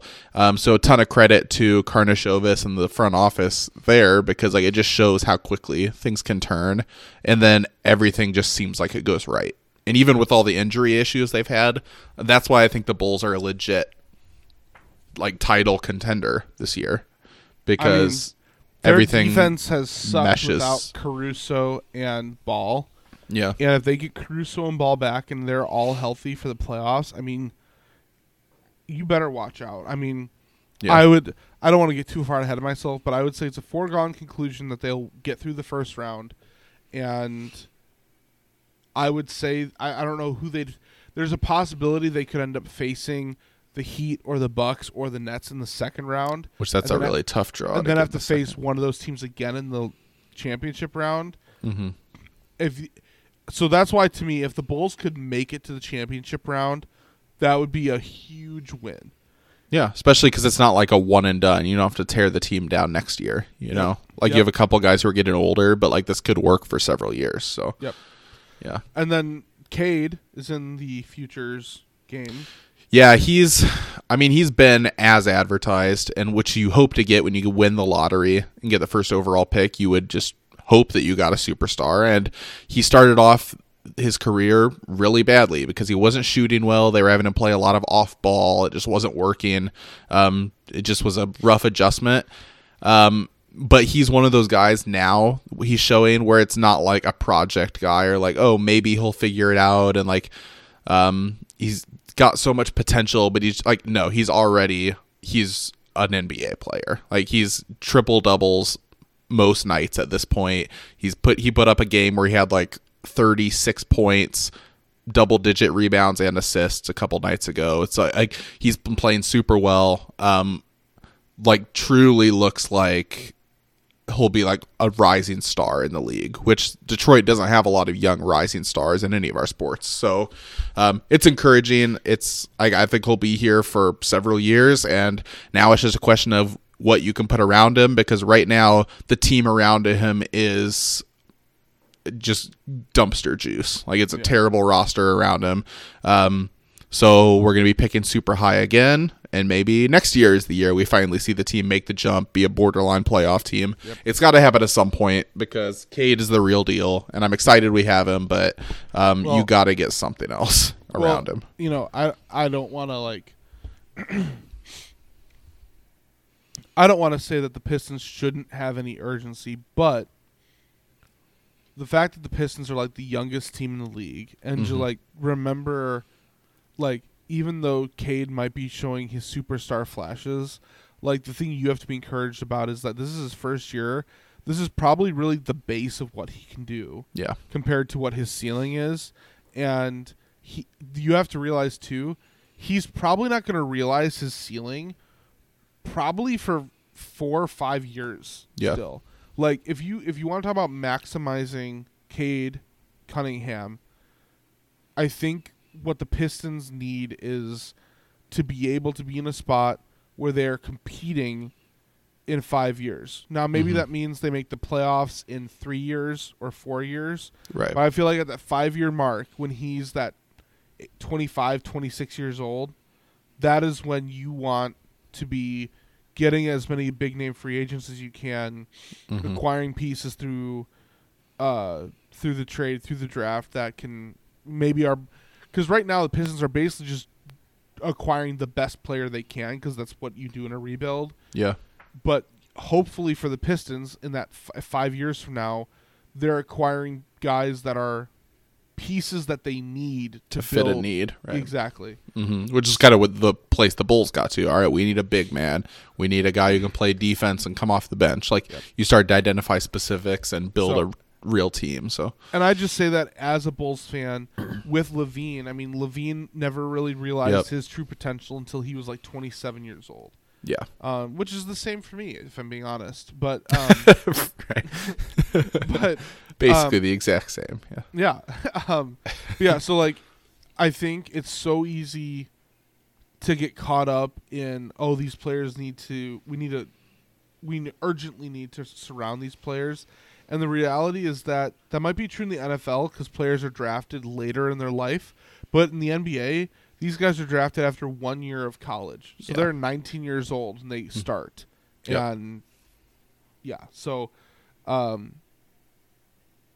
be patient, young grasshopper, is what I have to say. Yeah, but I think that's the next Detroit player I'm getting a jersey for. Like, I've seen enough at this point. Like, he's a franchise kind of guy. Like, oh, yeah? So, You're not going to get a TJ Hawkinson jersey? I did think about that one, but no. Like, I've got to see more before I'm going to buy a tight end jersey. Yeah. What about if Matt Nagy becomes offensive coordinator in Detroit? I'll buy a visor. a Lions visor. You could wear a visor and then also a pencil behind your ear, and it'd be like combining just the worst of two greatest mats of all time. Oh, man. That's gross. Just make sure you don't shampoo your hair, too. Make sure it's nice and greasy. Yep. All right. So then the other NBA news for our teams is that I haven't heard if Levine is on the All-Star team. I'm assuming he's going to make the game. But the bigger news is that DeRozan was named an All-Star starter for the East. We were talking before we started recording that being named to an All-Star game isn't really that. It's impressive in the NBA because it is a limited roster compared to like baseball, but it's more like the big honor is if you get named a starter. So the fact that DeRozan was named that after being named the worst signing of the offseason, and the Bulls are in the position they are after winning 31 games last year, they already have eclipsed their win total from last year. That's absurd. Yeah. So, and they're in first place in the East here, heading into All-Star break soon. So, and with all the injuries they've had and COVID, quarantine stuff, like to be where they're at with everything they've already went through, kind of feels like you might have survived the wave already, and now you're in a good position to coast into the postseason. So, yeah, well deserved. I think he's had a phenomenal year. I still just remember that stretch of games where he had buzzer beaters in like 2 nights in a row. Yeah, it was just crazy. Yeah, but no, he's been great. Well, he was the first player in NBA history to have buzzer beater game winners in two consecutive games that were in 2 consecutive days. Back-to-back nights. Yeah. Yeah. It's wild. Yeah.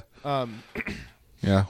And what's even crazier is that one of those games was on New Year's Eve and the other was on New Year's Day. So they happened in separate years, technically. You're right. But they were That's on like good trivia. Nights. Yeah. Yeah. Which player on consecutive nights in separate years? Yeah. Do you watch the All-Star game or no? I will, because he's starting. Levine will be there, and Io will be. I'm sure Io will be there. He won't be playing in that one, but I'll definitely be checking in for sure. Yeah. So that's our news. We got one more segment for you before we finish up, and that segment is Draft Days.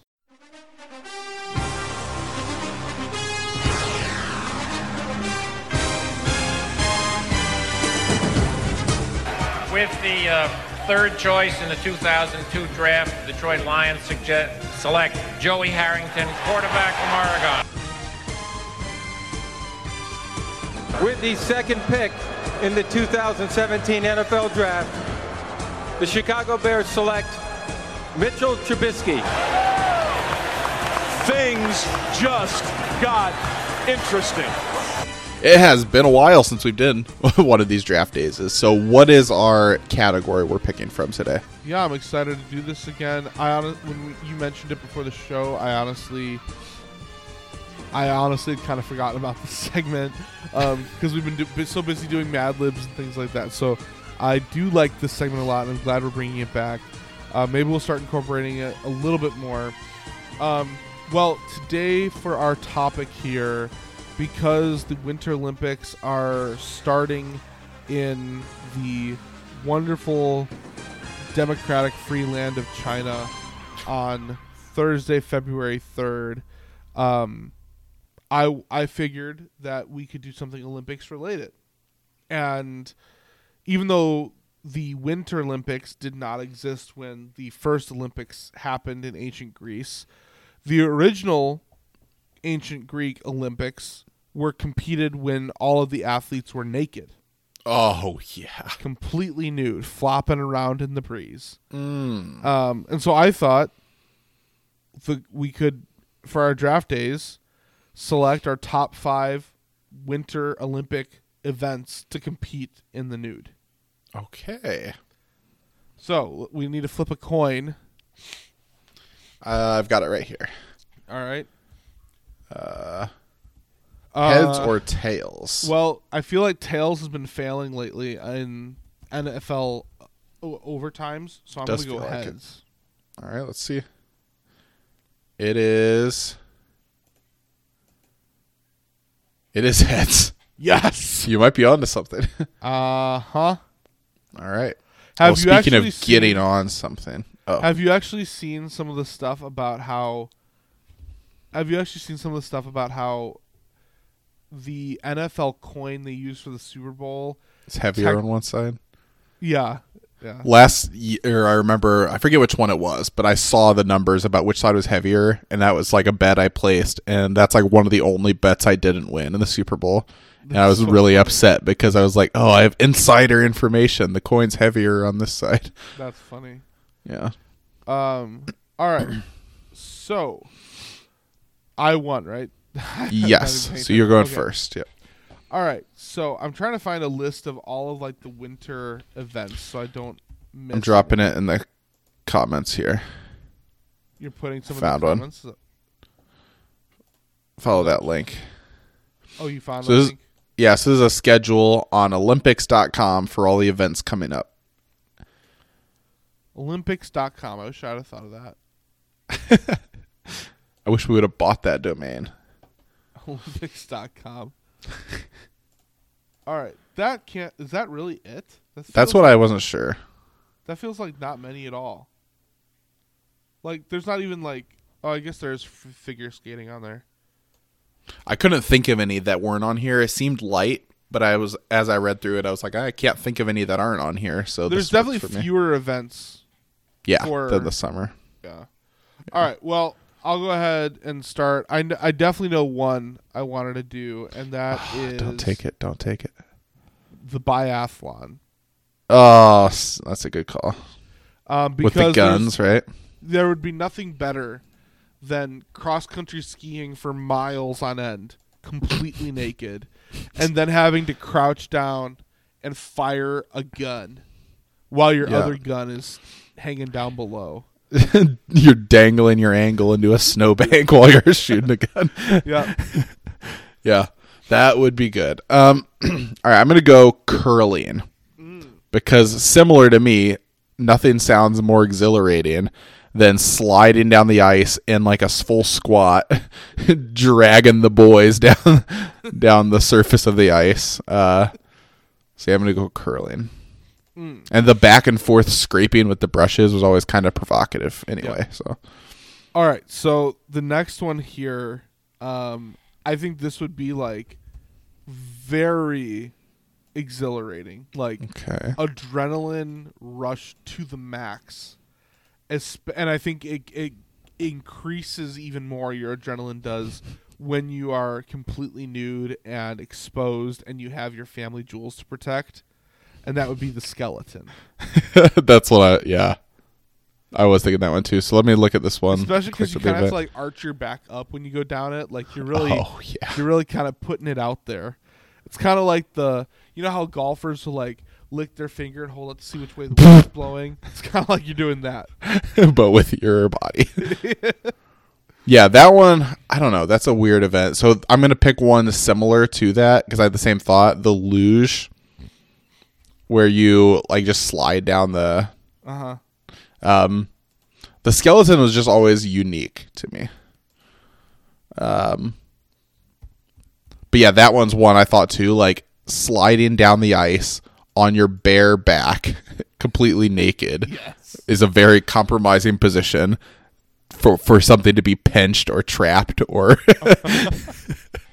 So I have a lot of respect for people compete in this event. For sure. Okay. So how many have we each picked? We've each picked two? Two, yep. All right. I'm thinking. Now, I think there's different subgroups to this, which is why I'm a little surprised that I wonder if I click on the one, if it's going to show me subgroups. I'm just curious. Hold on. I'm really surprised it's not. Oh, okay, yeah, it is. Okay. So just so you know, if you want to click on different events, it might show you other subgroup events that they do. Okay. So for me, I'm going to do the men's alpine skiing slalom. So why men's specifically? Might I ask? I mean, well, no, but yeah, because that's what I mean. I'm obviously a man. I wouldn't really be able to hide it. So, there you go. But the slalom, that's the one when you kind of like they move their feet side to side a bunch through those like flags or whatever, right? Yeah, and that wouldn't be the only flag that'd be going back and forth as I'm going back and forth with my body. So nice. It would just be kind of fun.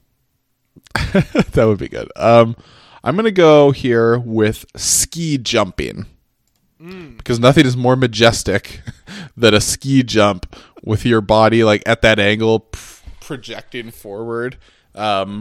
wind blowing, things flapping free. Yeah, I think that'd just be quite a sight. For sure. And imagine if you did, it would just be, if you did a 360, you could look like a helicopter.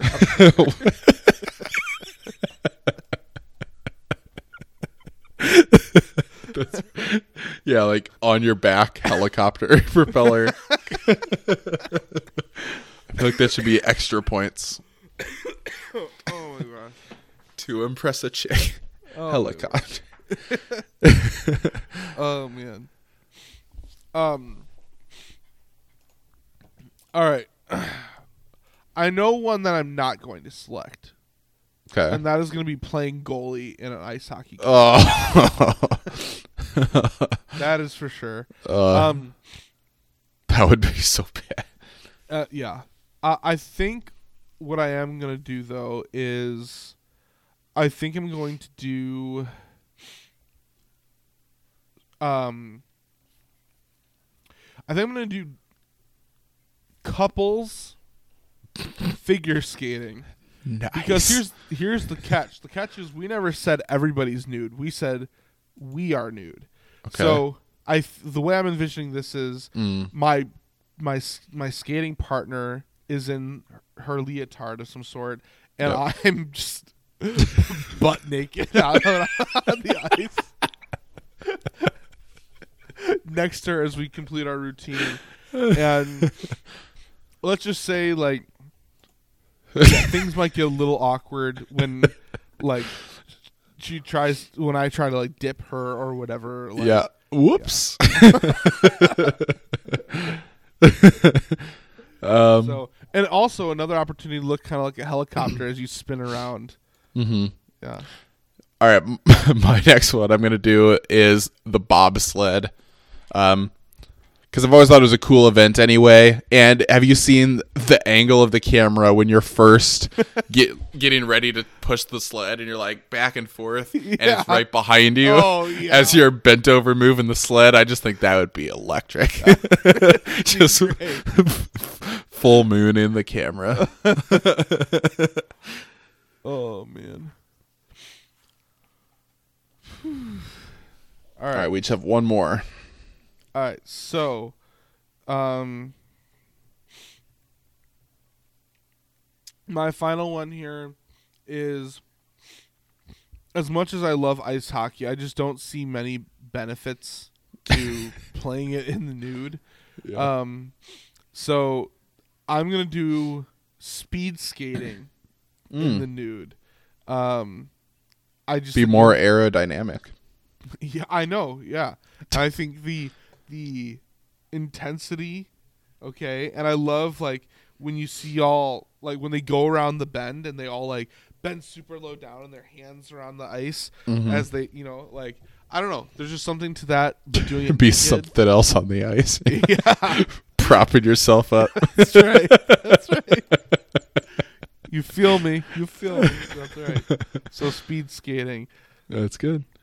I'll be everyone will be saying Apollo Anton. Oh no, but for something else. No. Yeah. That's one of those events that I actually, I associate him with the event.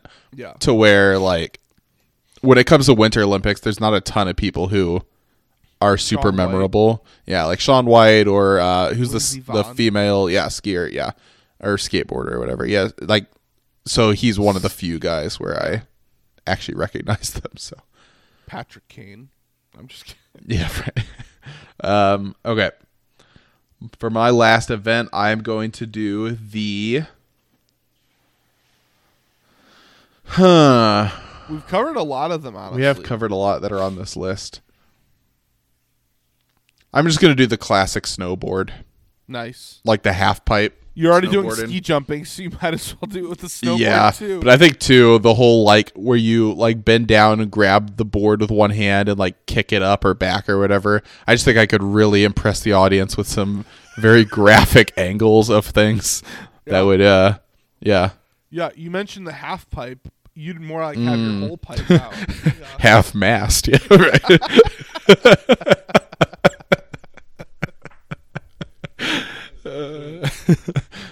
Well, that's good. I'm looking forward to these Olympic events for sure. Yeah. Are you hoping they're going to be performed in the nude? I would prefer it be more interesting, yeah. Especially, like, do you remember the men's curling team that won a gold for the U.S. at the last Winter Olympics? Mm-hmm. How they were, Vaguely. like, a bunch of, like, big guys from Wisconsin? Yeah. Oh, yeah. That'd be interesting. Hey, if we can, if Richie was a little bit bigger of a guy, the three of us could basically pull that off. Win a gold medal. Yeah, I wonder what the training looks like for that. Like, you're obviously training year round, but also, I would like to ask why ice fishing is not a Winter Olympic sport. Because it'd be super boring. You could have cameras under the water and stuff. Nobody said you had to watch it. Like, nobody watches the Olympic marathon in the Summer that's Olympics. True. Yeah. Yeah, I don't know. Dude, cameras under the water, that'd be dope. If they found a way to put a camera on, like, the string that you drop through the hole in the ice, that would be... All right, I choose naked ice fishing. You're just crouched down on the ice for hours. Balls freeze to the top of the lake. You rip them off like in A Christmas Story.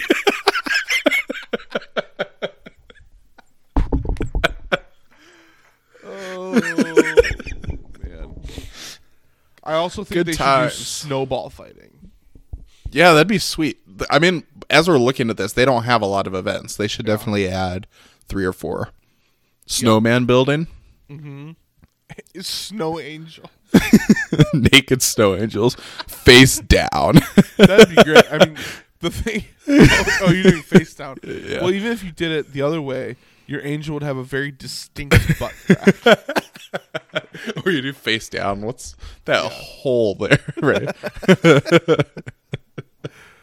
So what have we added so far? Snowball fighting, ice fishing, snowman building, and snow angels. Let's try to think. What's one more we could add? I have a suggestion. Broom ball. Oh, broom ball's good.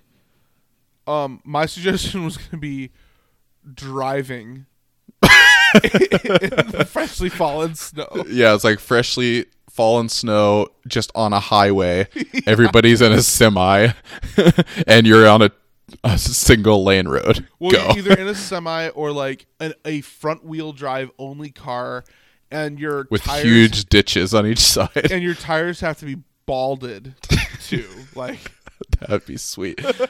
Yeah, and it's a manual transmission. Yeah. And if you, I'm trying to, and I think they could add an extra challenge, like along the way.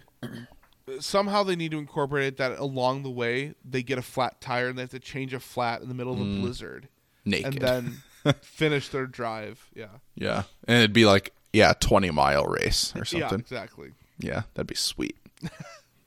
I would watch that. Yeah, I would too. So these are all free ideas, Olympic Committee. You're welcome, China. Exactly. All right. Well, let's finish up with our airing of grievances. You fool! I've been trained in your Jedi arts by Count Dooku.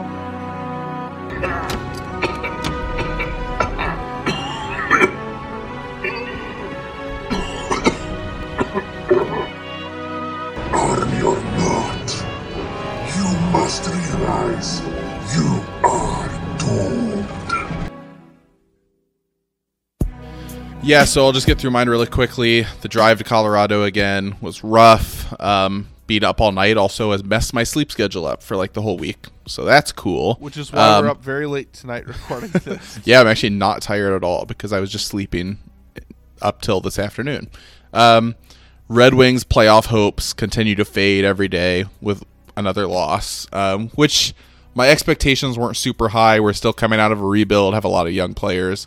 So I'm not super upset, but it just gets disappointing where at some point can one of my teams just make the playoffs? It's been years since any Detroit teams have even made the playoffs. I just need some kind of meaningful postseason game where I don't have to pick a team to root for. And it doesn't look like it's hockey this year. So also, we got a bottle of wine from our neighbors because we moved to the neighborhood and they said, oh, welcome, here's a bottle of wine and a card and all this stuff, right? So that was nice. This is the worst wine I've ever tasted. And I looked and it's like fairly expensive, but it tastes like cardboard and buttered toast. Like very specifically tastes like buttered toast, where my wife and I both said, like she said to me separately without me saying at first, this tastes like toast. I don't know what, it's got like different spices and stuff in it.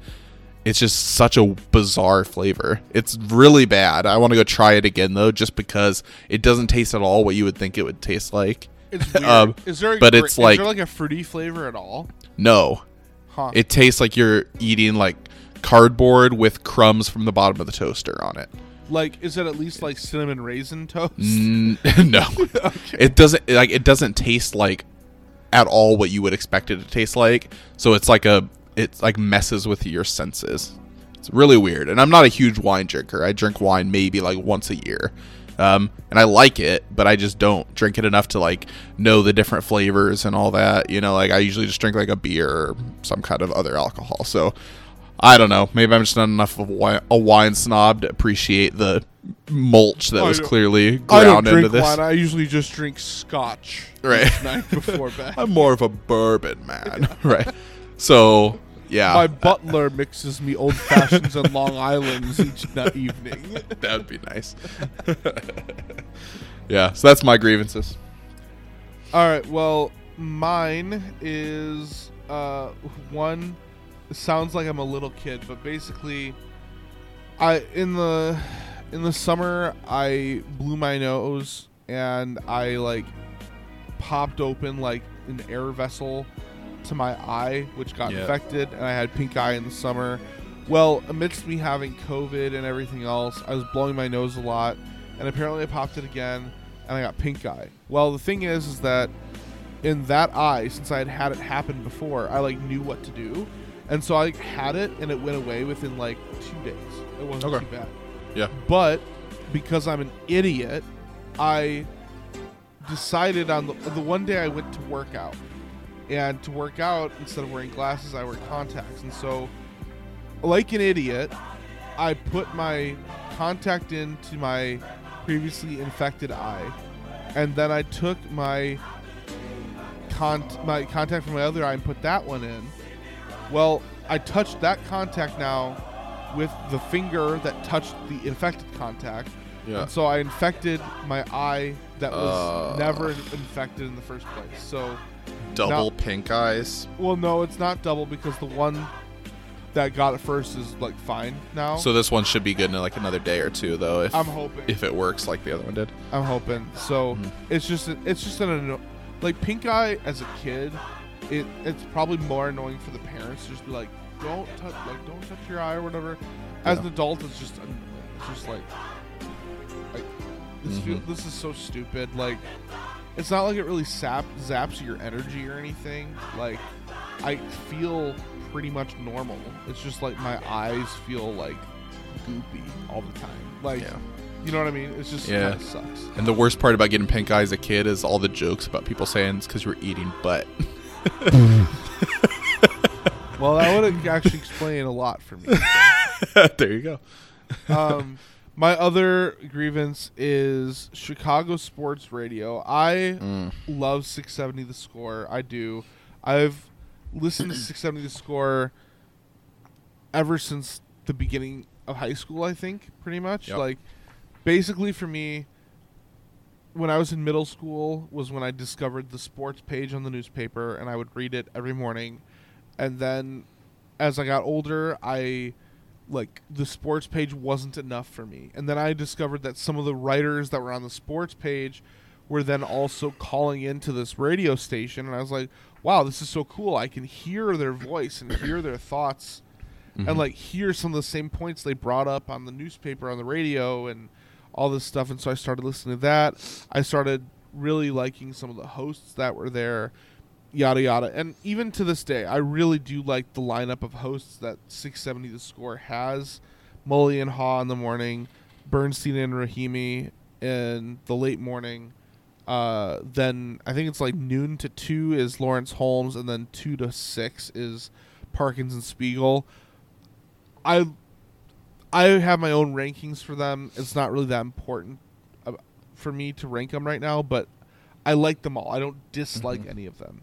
But lately with the Bears, I think the Bears have broken them because pretty much every pairing, every radio show on 670 The Score has been just more extremely negative Nancy's. And it's just almost to the point of where it's demoralizing, and it's frustrating because I like to listen to them, but it's like I can't listen to you just complain and moan about this all the time. Yeah. Like, I'm going to try to find, like, instead I'm going to listen to some Bears podcasts where people are sharing more unbiased opinions and have a general overall sense of positivity about it. I like 670 The Score, and I like the hosts, and I do think they're well-intentioned. I don't think they're on there to bash the Bears, but I think so many of these people have been covering the Bears for so long, and you look at Mully and Haw, who like started their journalism careers like during the Ditka era, and Dan Bernstein also. Like, these guys have been covering the Bears for 30, 40 years almost, not 40, just 30 years. And it's like they've seen it all, and they've seen the endless cycle. Like, they're probably jaded by it. And I can understand that. It's just frustrating because I guess what's frustrating is so many people listen to them and take their word as truth. And people have to realize, like, what is spoken by them is their opinion. Like that. And if you listen to a podcast, that is also someone's opinion. And if you would like to have the opinion of being pessimistic about the Bears, being upset they didn't interview Harbaugh, and whatever else, then that's your own prerogative. But please understand that, like, when David Haw, who I really like and really respect a lot of his things, when he says he's very disappointed in the Bears for not interviewing Harbaugh, like, don't take that as, like, oh, David Haw says that the Bears... Like, basically, people are taking things these radio hosts are saying that are their opinion and reporting them as, like, it's a source. Like, David Haw might say something like, oh, the Bears... I believe it was a failure for them to not interview Harbaugh. And then they'll interview... The Bears failed by not interviewing Harbaugh. Exactly. And it snowballs into these articles and these posts and everything where people are just jumping to these conclusions that were never meant to be jumped into. So for me, it's a combination of the hosts kind of having a more pessimistic point of view right now, and they're criticizing very menial things. Like, they're criticizing, like, Eberflus's voice cadence, the way he was dressed, and, like, his HITS acronym, and Ryan Poles being uncomfortable speaking to the media or whatever. Like, it's like, give us some time. Those will all be things to criticize if they lose. Right. Yeah. So it's just a little frustrating because I like them and I want to like them, but they're just in a negative place right now, and we just need catch them when they're talking about the Bulls, because they're really good when they talk about the Bulls right now. Yeah, I love sports radio. There's a station I grew up, like, we're really similar on this. Like, when we first started loving sports, for me, it was listening to sports radio. And, like, every day during the year, and then at my first jobs, listening to it, like, secretly, stuff like that. Like, I grew up listening to sports radio. And so there's several hosts on 97.1, the Detroit station, that I love. I've listened to for years, like, decade or more now. And there's just certain topics, though, where I've had to kind of be like, well, it just irritates me too much to listen to them talk about this, whether it's the Stafford thing or whether it's, Michigan versus Michigan State. And it's like, man, I love this person when they talk Detroit sports, but they're a Michigan State fan. And it's like, sometimes that's fun, and the rivalry talk, that gets me fired up. But then other times it's like, all right, it's too much. I got to just take a step back, So, yeah, I've had to try to learn to know which topics I can and can't hear them on. So good for Stafford, by the way. I'm just so happy for him. Yeah. Yeah, no, we'll break that down more on our next episode, I'm sure. We for sure can. Obviously, you've shared your problems with Lions fans saying it. I have a big question why so many Bears fans are saying it. Like, so many of them are like, oh, good for Stafford. Like, it's so nice to see him succeed out from under the Lions and whatever. It's like, he beat up on the Bears a lot early in his career. Like, I hate that. And to me, that makes me like, it makes it worse. It's like the fact that you can be happy for him after you leave, like, it should make me as a Lions fan feel bad. I wanted us to be good enough that you hated him, you know. Right. But like with Rodgers, and I know the Packers are always gonna be a bigger rival for you than the Lions, regardless. But like, I wanted us to be good enough and beat you enough that Bears fans were happy to see him go and hate him. If Bears fans can root for him once he's gone, that means he didn't do good enough. Exactly. You know. So exactly. Yeah. Well, cheer up, man in the Michigan hat. You know what they say.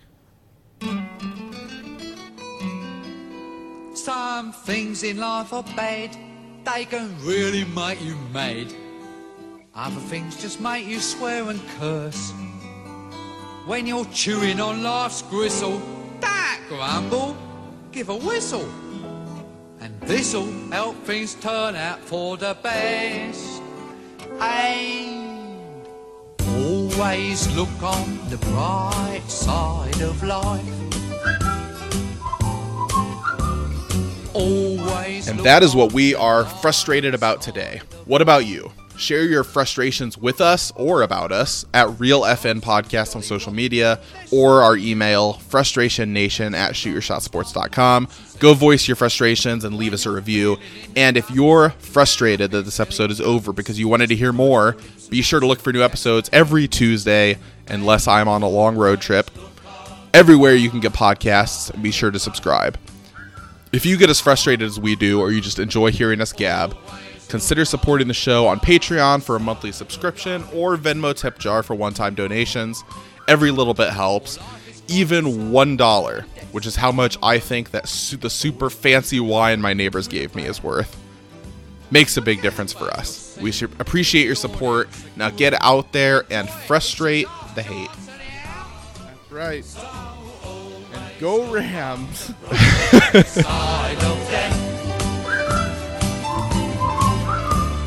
Just before you draw your terminal breath,